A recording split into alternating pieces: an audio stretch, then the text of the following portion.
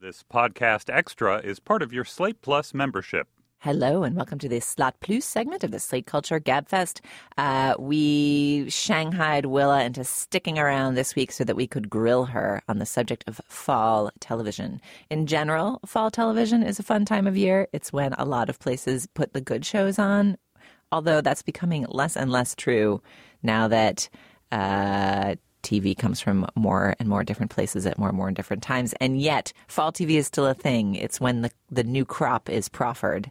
And so we thought we would ask Miss Willa what she's excited about that she's seen so far. Hi, Willa. Hey. One reminder, if you are listening to this, you are a Slate Plus member, which means you support Slate and the journalism we do and get extras like this segment. Thank you very much for that. Okay. Willa, what are you excited about on television this fall? It actually is a sort of fun fall for like the first time in a couple of years, expressly because people that are not the networks, not people, channels that are not the networks, have decided that they're going to just program in the fall. I think for a couple of years they were still thought the networks owned the fall, and so it was just like a bunch of really bad shows and they were kind of skittish about it, and that's over now. I see. So they used to be like... this is like a sign of the new power of the rivals. Like they used to be like, okay, we'll let the networks have the fall and we'll put our, Hote, slash them up, whatever the hell, in April. And now they're like, step aside, NBC. I'm just going to drop my primo shit in September too. And we'll see what the critics notice. That's exactly right. So it's been there's just like a bunch of good stuff that's not for the networks, and the network stuff is so much less than usual. They've been a little more thoughtful about it because obviously putting on a lot of total garbage hasn't really worked for them. So it's a little more curated, it feels like. It's like a little more thought into everything. What am I excited about specifically, though? So not on the networks. There's a bunch of really good stuff coming up. Like HBO has High Maintenance, which was this gorgeous, wonderful, hilarious, perfect web series that they purchased because they're smart, and they turned it into a half-hour show. And I've joked about this many times, but like one of the things I loved the most about High Maintenance was that it was like 4 minutes long. It was like a gift to me that you could watch all of it in like 3 hours. I was like, thank you. So I was really sort of bitter that it was going to be half an hour, but they totally they killed it. They did a great job. It's still really good.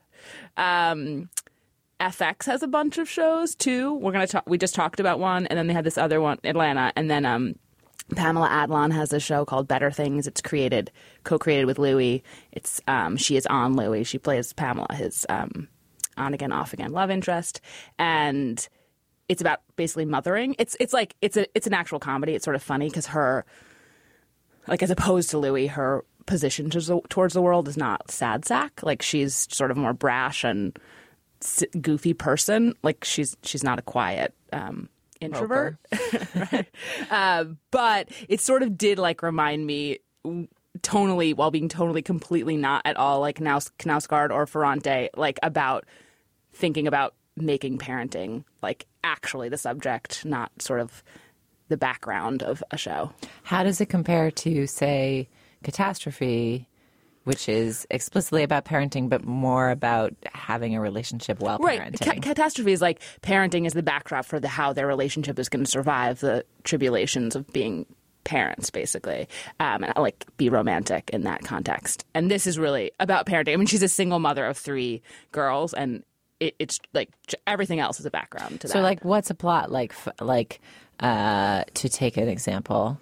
Is it about fighting with your kid about whether they should put their trains away in the fake roundhouse that they made out of the toy piano before bed, or they need to just get the fuck in their bed and it's okay if the trains stay out on the tracks overnight? To pick an example out of the blue sky. Just for a sheer hypothetical. It is kind of closer to that. There are different ages. There's like 6, 12, and 16. So fewer toy trains. But there was like a lot of scenes like in the car of like everyone screaming, being like, "We want to go to Goodwill, Mom, you did this," and like her just having to pull over and yell at them.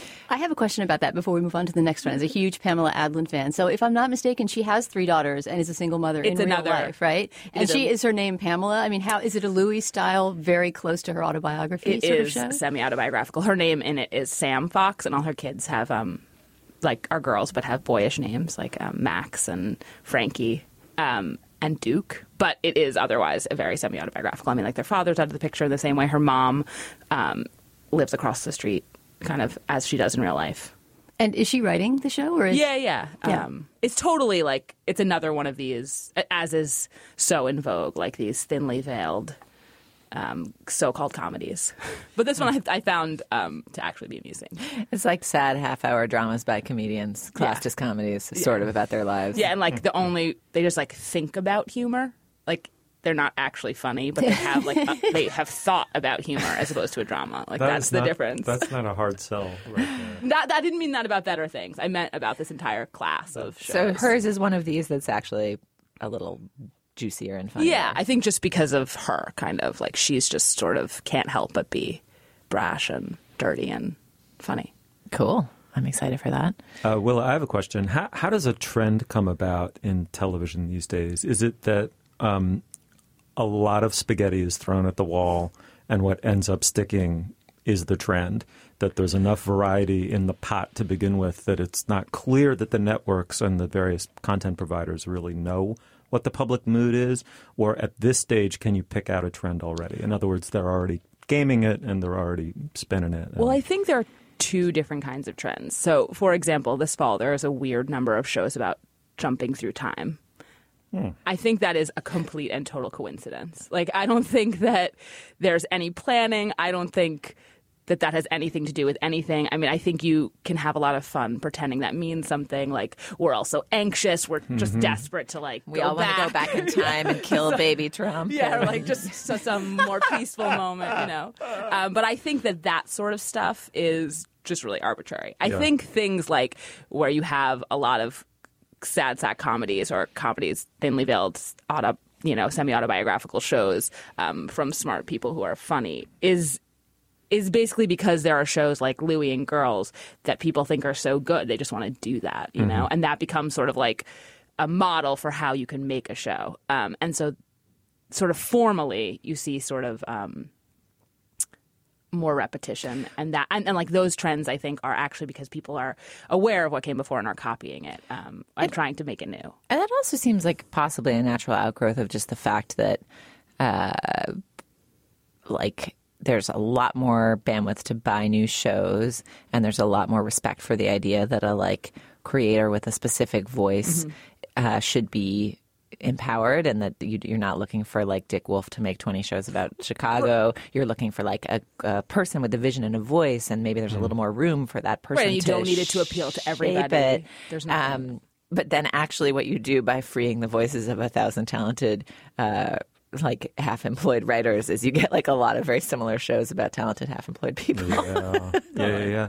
I mean, I recently read a statistic that I probably knew at one point but had forgotten and wouldn't have believed if my memory had coughed it up randomly. 103 million people watched the last episode of MASH. Yeah. Is that a business model for anybody anymore to try it? It's abandoned completely. I mean, obviously not 103 million, but is anybody going for 15 million viewers on a weekly basis? So CBS is the only existing TV structure that has any amazing that the old model functions for in any way. Like they regularly put on procedurals and sort of laugh track comedies that millions and millions of people watch.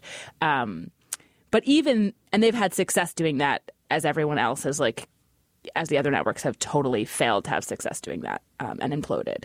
But even it's starting to be this is too much the same. This is too old and too boring. And, everyone makes fun of CBS because their audience is very old, which they've been you can laugh at us. We still have an audience. But one does suspect that is going to be an issue at some point. And so this season, their stuff really, really is really tired. They have a Matt LeBlanc sitcom and a Kevin James sitcom that are actually, the dad with the hot wife who's suddenly raising the kids, kind of sick, really generic stuff. And it just is very stark how tired it is. And we'll see if they can make it work. But they're the only ones that in a continual way have that kind of success. But then last 2 seasons ago, Fox had Empire, which suddenly actually close to 18 or 20 million people were watching. And it was oh, this can happen. We just we can't do it with any sort of consistency. Right. And that show's fallen off a bit too, right? A ton. I mean, because that show has fallen off a ton basically because it stopped being very good. I think also it's like, attention span. We have billions of other things to watch, and it's hard for a show to be that buzzy and sort of maintain like that buzz over an extended period of time. And one other question: do you have a sense of the economics of it? That clearly you made a huge dynastic fortune if you were a creative intelligence behind something like Seinfeld. What are the relative metrics now? What makes something a hit? What makes somebody a star? I don't have access. I don't know the numbers, but my sense is that it is like you used to. If you had a hit TV show on a network, like you were rich forever. Mm-hmm. You were made like real money forever and ever. And now, if you have like a show that does well, like you're not poor. You've made a bunch of money, but it's not like the same. It just isn't the same.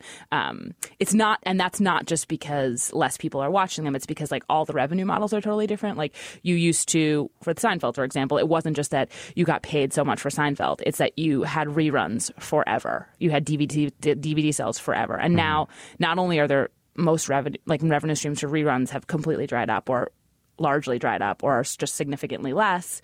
There are no DVD sales, and like all the stuff about streaming, the price, what Netflix pays for streaming or what Amazon pays for streaming is like constantly being renegotiated for everything. I mean, there's obviously it behooves the creators that there's so many different places they can that the studios can shop their stuff around and like have prices go up just because there's so much more competition. But it's not like there was set prices for all that stuff. Mm-hmm. Got it. All right. Now we've grilled you about the entire industry, its contours and economics. Totally. Give us a few more shows you're interested in. A few more shows I'm interested in. I am going to just say some network shows, even though like they weren't super great, but they were like pretty good for network shows. Fox has a show called Pitch that's about a female screwball pitcher who like ends up in the major leagues, and it's pretty cute for what it is. Like it's, the premise, the sort of ridiculous premise aside, like they do a kind of.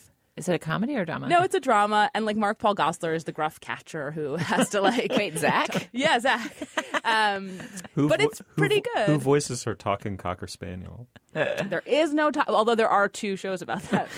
But not really? But Pitch is not one of them. Actually, High Maintenance has an episode all told from the point of view of a dog, which is great, but about from a dog. And then there's a show called Downward Dog with Allison Tolman, who just recently started in Fargo and is delightful. And her dog is the... he's the narrator of the show. He's just like sad all the time that she's not there. It's about love and commitment.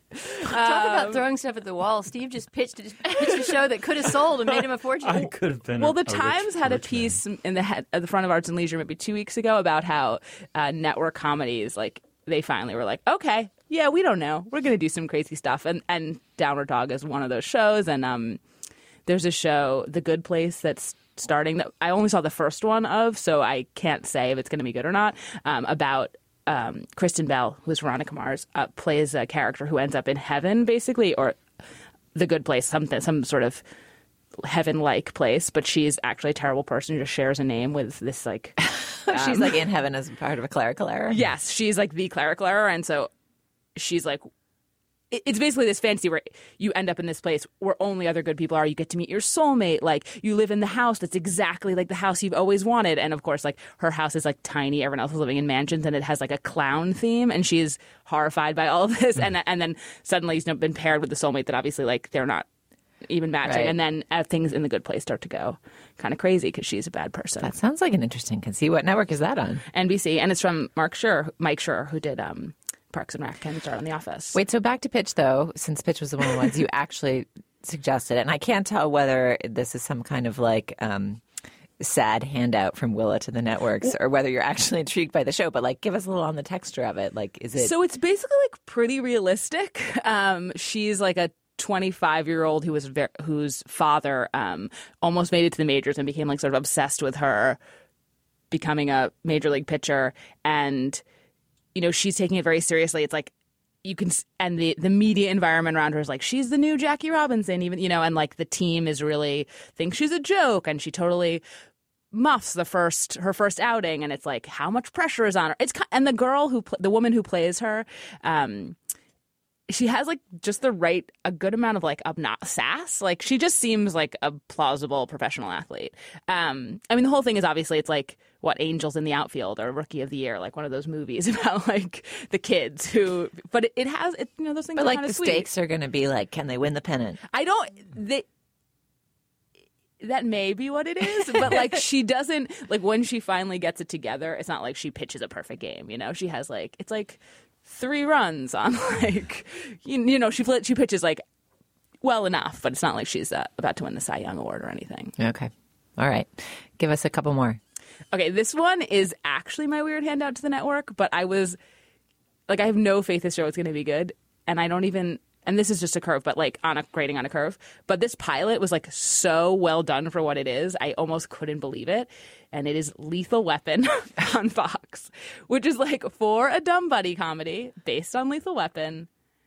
It is honestly so well executed. Like it's not that I'm going to watch the show. I'm not even recommending it to you. I'm just saying like if you want to see what a pilot looks like that comes into the networks and they're like, yes, you don't have to change anything, put that on the air. Like, this is it. It stars Damon Wayans Jr. and Clayne Crawford as Murtaugh and Riggs, and they just have very good chemistry. And also, Riggs is so heartbroken about the death of his wife, which happens, of course, in like the first 30 seconds of the show. It's really, I don't know how, it's like pretty funny and pretty poignant and like just a very well done version of a buddy cop show. I have no faith that it will continue to be that good, but I thought the pilot was pretty impressive. Another show I really liked is Queen Sugar, which is on the Oprah Winfrey Network, and it's from Ava DuVernay. She is the person who obviously directed Selma, and she directed the first 2 episodes. She created the show, and she overproduced the show. So she hired the directors for the rest of the episodes and made sure that they were all women, many of them first-time directors. And it's basically a family drama, like with texture and anthropological detail, and it seems like a grown-up prestige show. And it also has like some elements of soap that I found to be extremely fun. Like it's not a funny show. It basically has no sense of humor, but it has these kind of like like a couple just outlandish, like, or just like even winks about sort of romance that just made it like a little fun. Who's the family? Where are they? What's their deal? It is about a black family in Louisiana, 2 full siblings and their half sister. Their father is a sugarcane farmer who owns his farm, and he dies and sort of leaves them the farm, and they have to kind of figure out what to do with it. But one of the sisters is an activist in New Orleans. One of the brothers is an ex-con. Their half sister is married to an NBA player, like a 5-time champion NBA player, and he gets caught up in a sex scandal that brings her home as her father is sick. And it is not at all as frothy as that makes it sound. Like it has sort of its prestige bells and whistles on, but there's like some fun moments too. All right. Well, that is a good list of things to set my TiVo for. Willa, if you had to grade the overall crop on a scale of on an academic scale, since it's the school year, what would you give them? I'd give it like a BB plus, which is very high. Willa's a tough grader. No, I mean, it's not even. Just trust me. It has been a really bleak fall for the last couple of years, and this is like, I think this is a solid B. All right, solid B team. Let's go forth and watch television. I'm sure we'll circle back and discuss a number of these shows, and probably not discuss some others of them in the months ahead. Thanks so much, Willa, for joining us. Thank you. Thank you, Slate Plus listeners, for being members of Plus, for supporting Slate and the journalism we do. And we'll talk to you next week.